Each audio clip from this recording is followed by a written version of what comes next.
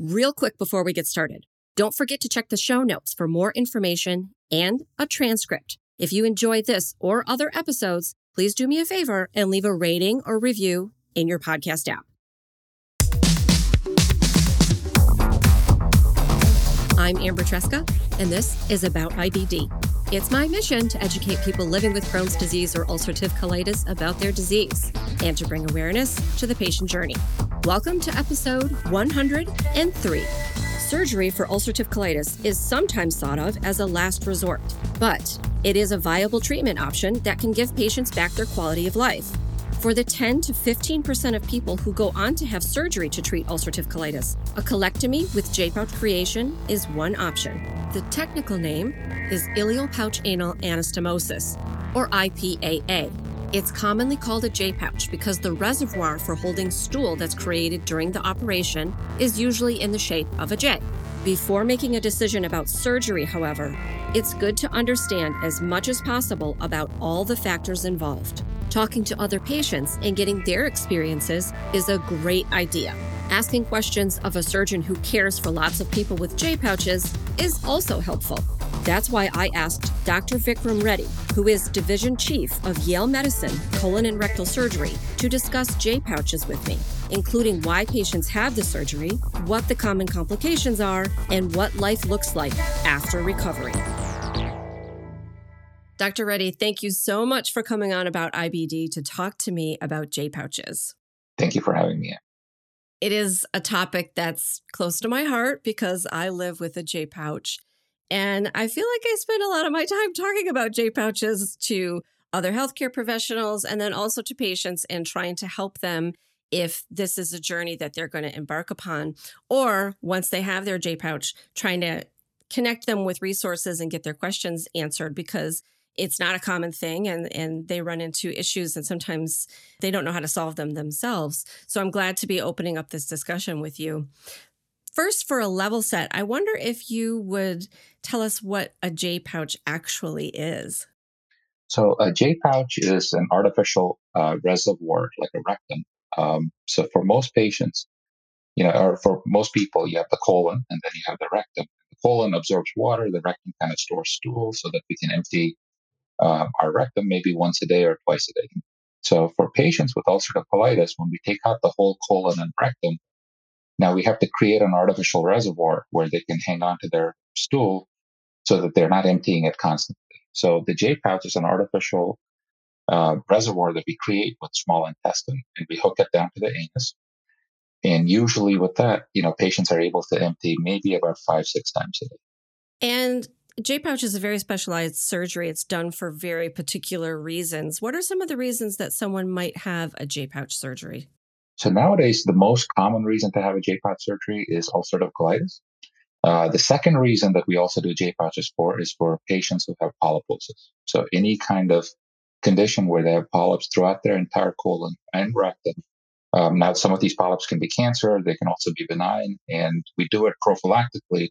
The most common condition, polyposis condition, is FAP. So it's usually for ulcerative colitis. So someone decides to have the surgery. I mean, it can be emergency or it can be something that's planned, I think, depending on why you're having it and your general overall health. But what do people usually go through in terms of follow-up care? And I recognize that might be a huge spectrum depending on so many different factors that you're going into the surgery. But what might be typical? So after you have the surgery, I usually tend to follow the patients, at least initially, every couple of months, because it's a complete lifestyle change. They're going from, if you're having it for emergency reasons, let's say you're having ulcerative colitis, bad ulcerative colitis, and you're going 10, 15, 20 times, and then you're transitioning to a J-pouch, patients are actually very happy. But let's say you had ulcerative colitis for a long time, and the reason you're going for a J-pouch is you get this thing called dysplasia, which is a precancerous lesion. Now, some of those patients, they're only going once a day, even though they have ulcerative colitis. But the reason they're having the surgery and having their entire colon and rectum removed is because they have this dysplasia. For those patients, all of a sudden, they're going from 1 bowel movement a day to 5 bowel movements a day, and that's a huge drastic change. So what I explain to patients is that having the J-pouch is sort of a life-altering or a life-changing situation that no one understands it better than the patient who's going through it. And sometimes just to walk through the process with them, I tend to see them periodically, even every 2 months, because they will notice little changes, little symptoms, and that's the initial. For the first year, we sort of do that, but after about a year, the patients know it much better than we do. They know what kind of diet they can eat to avoid complications. They know, how to identify things such as pouchitis, which is an inflammation in your pouch that people commonly get. They also know when you get blockages, what foods trigger blockages. And later on, we actually follow them mainly to look at their pouch, make sure they don't develop anything like Crohn's disease, which is another inflammatory condition, or in patients who have dysplasia, to make sure that they don't get any dysplasia, which is another precancerous lesion that can form in any of the residual rectum that's left. And lastly, for patients with FAP who have J pouches, we also look inside their pouch to make sure they don't develop polyps. So those are the most common reasons we follow them. How common is it, though, to develop dysplasia or full-on cancer or polyps in a pouch after? And I'm talking about people with ulcerative colitis, not people with FAP. How common would it be to develop that after having the surgery?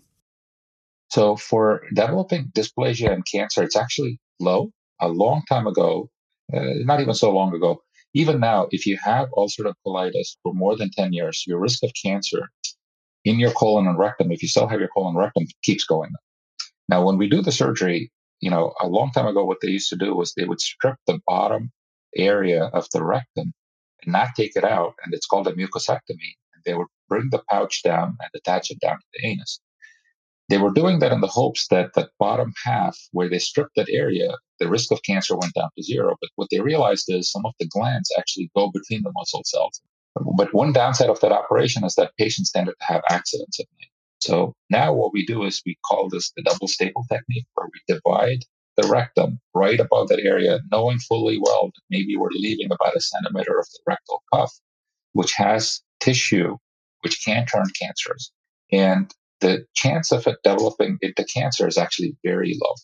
But if someone is coming to us because they've had ulcerative colitis, let's say for 20 years, and they have dysplasia or cancer somewhere else, the risk of developing cancer in that little segment that's left behind is sufficient enough that we do a scope. Even then, it's very low. It's less than 1%, but we still, just to keep an eye on it. It's a simple procedure.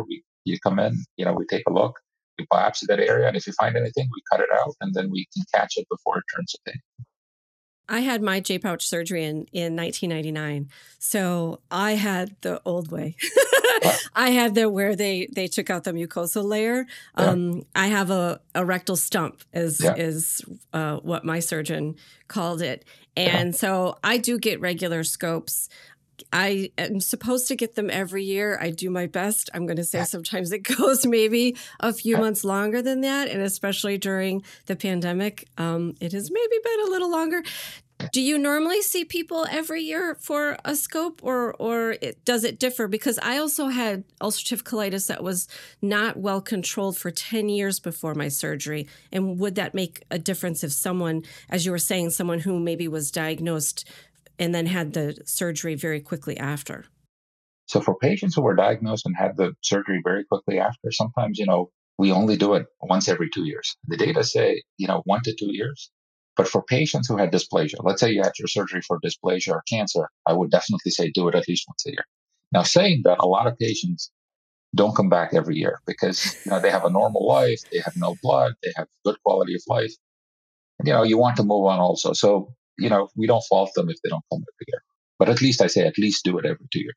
Yeah. Oh, that's good to hear because sometimes it is difficult to work that pouchoscopy in every year. But I also had mine surgery because of dysplasia, so I know how important it is. So I definitely want to get it done for my own peace of mind every so often. And one thing that I've encountered that I think some other patients encounter too is that when you are having a problem, you don't really know who to go to all of the time. I think especially in that first couple of years, like you were saying, that you follow patients for about a year. So what would you say are some of the things that maybe a patient should come to you for versus a situation that they should maybe see their gastroenterologist. And I think another thing to mention is that you shouldn't be breaking up with your gastroenterologist. No, So let me know, what are some of the things that you think you might handle versus what a gastroenterologist might handle? it depends on how closely involved you're with the patient, but I tend to follow all my patients. Mm, And the main reason is the gastroenterologist is great if there is, let's say, for example, the biggest complications of the pouch operation are obstruction, pouchitis. Sometimes patients have difficulty getting pregnant, sexual dysfunction in men and women. But for all of these, I think a surgeon who created the pouch or who knows enough about the pouch is able to address the patient issue. mm, Now, let's say by accident, you were diagnosed with ulcerative colitis when you really had Crohn's disease. And let's say, we created a pouch. Now you will have some pouch complications. And those pouch complications may require medical therapy, which I think is better with the gastroenterologist. mhm, So if there's any suspicion for Crohn's, 100% you should be seeing the gastroenterologist and the surgeon. Now the surgeon may take a back seat because most of the issues with the pouch and Crohn's can be managed by the gastroenterologist. But if there's any structural problems like fistulas, if there's strictures, I think a surgeon is better. So when you do the connection between the pouch and the anus, a lot of times patients do get a narrowing. And if they get a narrowing, the easiest thing is for the gastroenterologist to do a scope and do a balloon dilation. The problem with the dilation is that it keeps coming back. So if you have a stricture that keeps coming back that can't be fixed, or you're going for dilations every couple of weeks, then you need to see a surgeon. So any complication that is not easily treated with medications or simple dilation, you need to see a surgeon. For the patients that I did the pouch on, I do follow them, unless they live so far away that it's very difficult for them to come in. mhm. I also like to do the pouchoscopy on our patients, but sometimes if they live far away and if their gastroenterologist knows how to manage a pouch, I usually say just go have their scope, and we just check in. And now with the video health and telehealth being more prevalent, it's actually much easier for those patients to check. Would you say that every pouch is different, each one that you create? Yeah. So every pouch is kind of different, even though we try to standardize it. You look at the textbooks, they'll say, make a pouch 15 to 20 centimeters. So some surgeons pick 15, some pick 20, and they stick to it. And what you realize is it's never 15 centimeters or 20 centimeters. When you go in there and when you operate, you have a really tall guy, Hmm. because of the narrow pelvis and the height, your pouch size is going to be different. If you have Hmm. someone who is, kind of small, the pouch size is going to be different. So for each person, the pouch size is configured for that person and for their reach down into the pelvis. The way the pouch lies inside the pelvis is also different. We know that, like pouchitis, for example, we have even identified genes which predisposes someone to pouchitis. So even the complications that patients get are unique to each person. And sometimes we tell one person do this, and the same thing doesn't work on the other patient. So I usually think they're all unique. That's so interesting. I have no idea what size mine is. I'm gonna, I'm Yeah. gonna ask my endoscopist if he can let me know.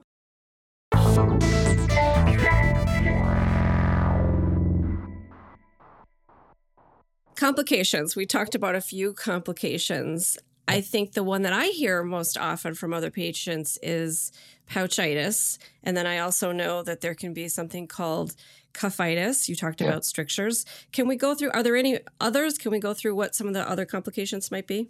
Yeah. So let's talk about pouchitis and cuffitis the last. The most other complications that can be handled are one, after any surgery like this, especially if you're sick and you had the surgery, you can get hernias. That's one. Those can be easily fixed. The second complication, which we used to see a lot more of in the old days, was obstructions. So when you used to have a big incision and you had the surgery done that way, we know that if you have a big incision and have the surgery done in an open fashion, the risk of an obstruction is slightly higher.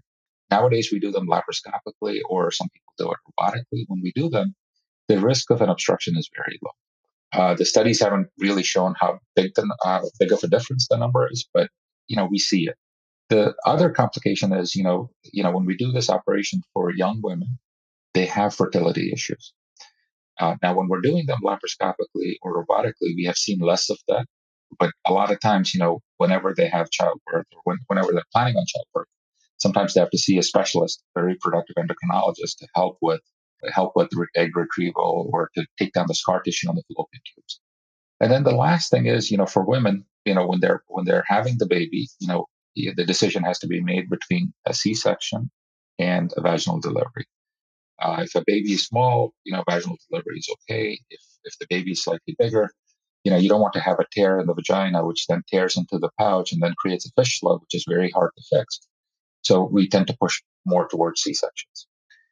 And when we do C-sections, the other issue is sometimes small intestine gets stuck around the uterus and you can have an injury. So a lot of times, I actually joke with all my patients that I hope that I'm in the operating room and I just get to play with the baby after the baby is born and I don't have to do anything. And 99% of the case, I just literally get to play with the baby and then I walk away. But we're always there in the operating suite when they're having their C-section. So those are sort of the easy complications. And then you have the more difficult complications. So the complications that I classify them into two groups. One that is a complication of the surgery itself. And then the second one is a complication of other disease processes like pouchitis or Crohn's disease. So the complications of the surgery itself. So when you do the surgery, what can sometimes end up happening is that both in men and women, you can accidentally, incorporate another organ in it. Like for example, in women, the back wall of the vagina sometimes gets stuck to the staple line, and then you can get a fistula. That is the most common complication that we see in women. And then the second complication is, when we do the connections, because there's almost like 60, 70 centimeters of bowel connection that's made, one of those, if it doesn't heal well, then you get these fistulas because of the actual technical aspect. Now, let's say, we do the surgery, everything comes out fine, and maybe a year later you start having problems, then we start suspecting Crohn's disease. If you obviously get Crohn's, then we get the gastroenterologist involved. We try to manage it with medications, but we still have to deal with the fistula. It usually involves things like putting in setons, doing flaps, or even doing things like pouch advancement to close up the fistula. Then, long term, the big complications are pouchitis and also cuphitis. So in some patients, if you look at the actual literature, people can even leave up to 3 to 4 centimeters, which is about almost 2 inches of rectal tissue. So obviously, the more cuff that we leave behind, the higher the incidence of cuphitis. It's essentially ulcerative colitis left behind in the piece of rectum that's still in your body. So we like to leave the least amount possible, but sometimes, either because of anatomy or something like that, you may end up leaving more than a centimeter or 2 centimeters, which is about an inch. And if you do that, you can get inflammation in that area, you can get dysplasia in that area. And the way we manage it is we manage it with suppositories initially, calm that area down. And if you really can't calm it down, sometimes we actually go in there and strip that area out and actually advance your pouch. And let's say we can't do it for whatever reason, we can't do it. Sometimes we have to go back on medications. Pouchitis is because, normally the body's anatomy, the small intestine just transfers the stool from one area to another. It is not meant to hang on to stool. So with the artificial rectum that we have created with the small intestine, we're forcing it to hang on to stool. And what we realize is that somehow it triggers an immune response within the walls of the small intestine, with the stool staying in that area, and you get this thing called pouchitis. It's easily treated. You can give some antibiotics, and within a day or two, it goes away. But in some patients, they're not responsive. And there are some certain conditions, like someone who has a liver problem called primary sclerosing cholangitis, they're prone to more pouchitis. They're also prone to irritability within the pouch, meaning instead of going 5 times a day, they go like even 6 to 10 times a day. And it is because of the problem with the liver. The same process that caused their ulcerative colitis can affect their liver and the bile ducts within the liver. And those patients tend to have more problems. So pouchitis is the biggest reason most of our patients call us. Do you normally manage the pouchitis, or do you have the gastro, or how does that work out usually? So some of our patients, we manage the pouchitis. And in a lot of, like, for example, like at the Cleveland Clinic, I think the gastroenterologists manage it. Obviously, I don't want to speak for them 100%, but for us, we do manage our patients with pouchitis. A lot of times, the patients have both their gastroenterologist and surgeon. Sometimes, if the gastroenterologist knows very well how to manage it, let's say they tried the simple things, then sometimes we get involved. Or sometimes, when we try the antibiotics and it doesn't work, and you need to use any biologic therapy for managing pouchitis, we do get the gastroenterologist involved. So it goes both ways. sounds like it just depends on how severe it is or maybe how bothersome it is, that type of thing. I don't think I've ever heard before about the idea that the stool sitting in essentially part of your small intestine could be something that has an effect on the development of pouchitis. That then leads me as a patient with a J-pouch to think maybe it's better for you to empty your pouch whenever you feel like there's something in it and to not hold it. Although when I had my surgery, I was told to, in the beginning, to try to hold it a little bit, to sort of like stretch the pouch out and get it working. I don't know why exactly, but that's what I was told. So is that your recommendation as well to your new patients? And what do you tell them about emptying? So after about 2 weeks, I actually tell them to hang on to, not to empty at all. Try to hold it. I actually tell them, if you have the urge to go, to just stand up and walk around and get distracted by something else. I tell family members to take the patient, somewhere where they get distracted. If they, let's say they like going to the mall, I tell them take them to the mall and, buy them something and distract them. Or for patients who can't do that, I actually even tell them, go sit on the toilet. Because if you're afraid that it's going to come out, go sit on the toilet, read a book, play on the iPhone, watch TV, do anything other than release the bowel. Mm-hmm. So even though, we think that the stool staying in there and the bacteria within the stool may cause pouchitis, it doesn't happen in everyone. It happens in a small percentage of patients. Okay. But we want to stretch the pouch, because if you stretch the pouch, the capacity increases and patients return to somewhat of a normal life.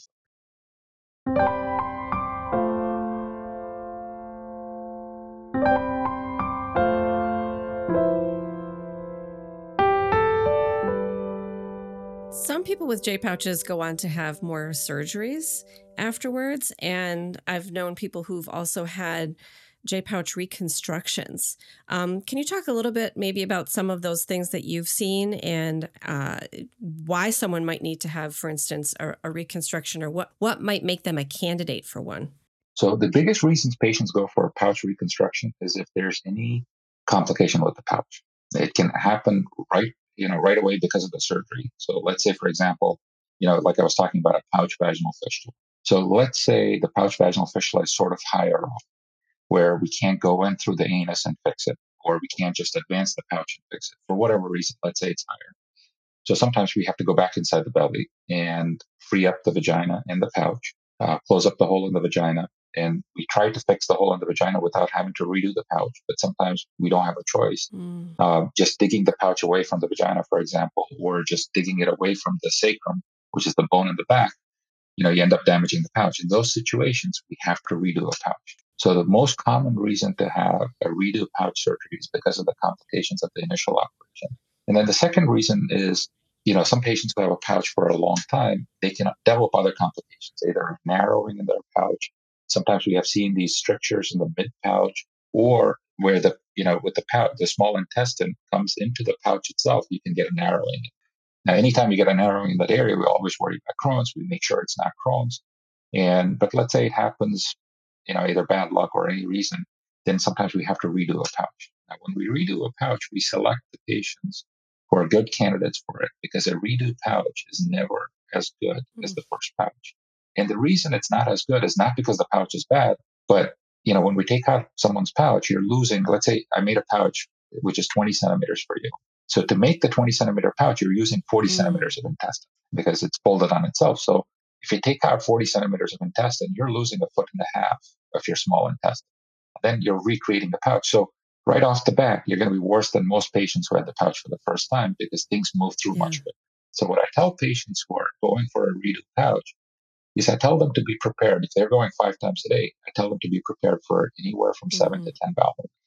And then, it's easier to redo a pouch in a younger patient because they tend to tolerate the operation better. So let's say you're 75 and you have had a pouch for a long time. Let's say you have prostate cancer and had radiation and your pouch is damaged, and you come for a redo pouch. You may not be the best candidate for a redo pouch, because to adapt to a big operation, to adapt to losing your bowel, having the radiation damage in that area, you may not be the best candidate and will have the best quality of life. Wow, it's also complicated. And I know I had a second opinion. I actually went for a third opinion before I had my J-pouch surgery. What do you tell patients about getting second opinions or before they have surgery or before they seek any other kind of treatment in regards to their pouch? So I actually encourage them to get multiple opinions. And here's the reason why. So, for example, you had it for dysplasia. So imagine, imagine I'm a patient and, I had ulcerative colitis. It's mild. I have a completely normal life. And someone found a precancerous lesion. And it's one little area that probably your gastroenterologist took it away. But because of the dysplasia as a marker of instability, they're saying you need to have surgery. And then you meet the surgeon for the first time and the surgeon looks at you and says, I'm going to take out your entire colon and rectum. You're going to have a bag, temporary bag. And then after that, you're going to go 5 times a day. You have a 1 year adjustment period. Yeah. That is a shock for most patients. And sometimes you need to hear it from multiple people, to say, yes, this is the right operation. I know it is drastic, but I don't think we should remove just a little piece of your intestine. But saying that, I do tell patients, go and seek people who do a lot of pouches. Don't go to, for example, a general surgeon who does colon stuff but not does pouches, because then you may get a different answer from them. They may say, well, maybe we'll just take out a part of your intestine. So I do tell them to go for second opinions. Now, let's say you're coming to me because you're going to the bathroom like 20 times a day. I still tell them to go and seek a second opinion for a couple of reasons. One, in different centers, they have different clinical trials. And sometimes looking at you with a different set of eyes, someone might say, maybe we should try this. I know you have tried this in the past. Let's try a combination of this. And if they can somehow diminish your symptoms and improve your quality of life, I think you should seek it out. What I tell patients is that, with ulcerative colitis, you have a surgery, you don't have to be on medications, you don't have to be on anything. But the truth is, it is a lifestyle changing surgery that, I'm sure, your family doesn't understand it unless they've had a pouch. And, you can go to the emergency room and let's say for a cough, and most people there will not know, anything about the pouch. Your gastroenterologist knows about it and your surgeon knows about it and you know about it. That's it. Yes, that's accurate. And I've been asked, have you brought another bag with you so that if you need to change, because when you say J pouch or that you've had surgery for your ulcerative colitis, they assume that you have an ileostomy. Yeah, it's definitely all over the place. Some of the patients, we joke that we might want to print up a little card that explains what a J pouch is and hand it out in certain situations. But at the same time, I'm so grateful for my J pouch. It has changed my life. I was that patient that was going 20 times a day. And I think about that a lot because going to the bathroom 20 times a day and being so sick, going 6 times a day and feeling well most of the time, like that's fine. Like I'm good. But I think about those patients you're talking about, that it is a big shock for them and it is a drastic change in their life and how difficult that must be to deal with all of that mentally and physically. So we hope that our pouches are going to last a lifetime. I actually had it said to me, I believe it was my OBGYN who told me, well, it's natural tissue. It shouldn't wear out. She said to me, I don't know how accurate that is, but we want them to last. So what can we do to keep them healthy and thinking about our future and as we do get older and as the J pouches age? So the big thing that I tell patients, and I advise them right away is, the only data that we have to prevent pouchitis is using a probiotic. And the data is weak, but that is the only strong evidence that we have. So I tell them to do that. And then usually the other things are, things like don't smoke, exercise. There's data to show that if you gain a lot of weight after you had your pouch surgery, because you have fat deposition in that area, it actually diminishes the pouch expansion. So I tell them that, those are hard things to tell someone who is struggling with 20 bowel movements a day, who's skinny, and they don't see that. They never realize that after their pouch operation, I've seen kids who are skinny for their age. All of a sudden, I tell them, you're going to gain weight. You're going to you're going to be normal. You're going to be like your peers. And they don't believe it at that moment. And then usually 2 years later, they come back and they're like, I cannot believe I'm back to my peer level. So we always tell them, don't go overboard. And in women, the other thing that I tell them is definitely, focus on the Kegels. pelvic floor is important because, women are prone to prolapse, especially if they have had big children, if their pelvic floor is weak, if they have connective tissue disorders. So that is one thing that I do worry about long term in women, because I've seen some women who have had pouch prolapses. And the surgery for pouch prolapse is not the same as rectal prolapse. Like in rectal prolapse, sometimes we can cut it out and do it just through the anus itself. For women, we tend to do it differently. With pouches, we have to go back in through the belly and kind of pull it up. So those are things that I tell them to focus on. The pouches can last their entire lifetime. We have done these operations since 1985, not me personally, and I've inherited some patients who had their pouches done in 1985, and they seem to have a good quality of life. But the bigger thing is, as people age, they get other issues which can complicate a pouch. You might have patients that come to you and they don't know what to do, because with ulcerative colitis, you have some choices available to you. What do you tell your patients who are seeking counsel about whether or not they should have J-pouch surgery?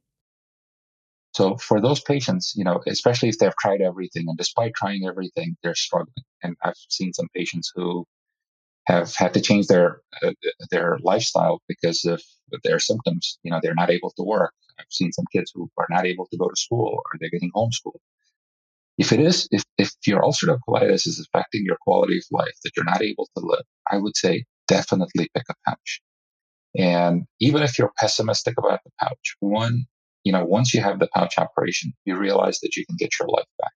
And what I always tell them is, worst case, even if you have every complication that's known to mankind to happen to you with the pouch, we can always take out the pouch and give you an ileostomy, worst case scenario, and you still have good quality of life. So, I know surgery should be the last resort, but it should be in something that you consider.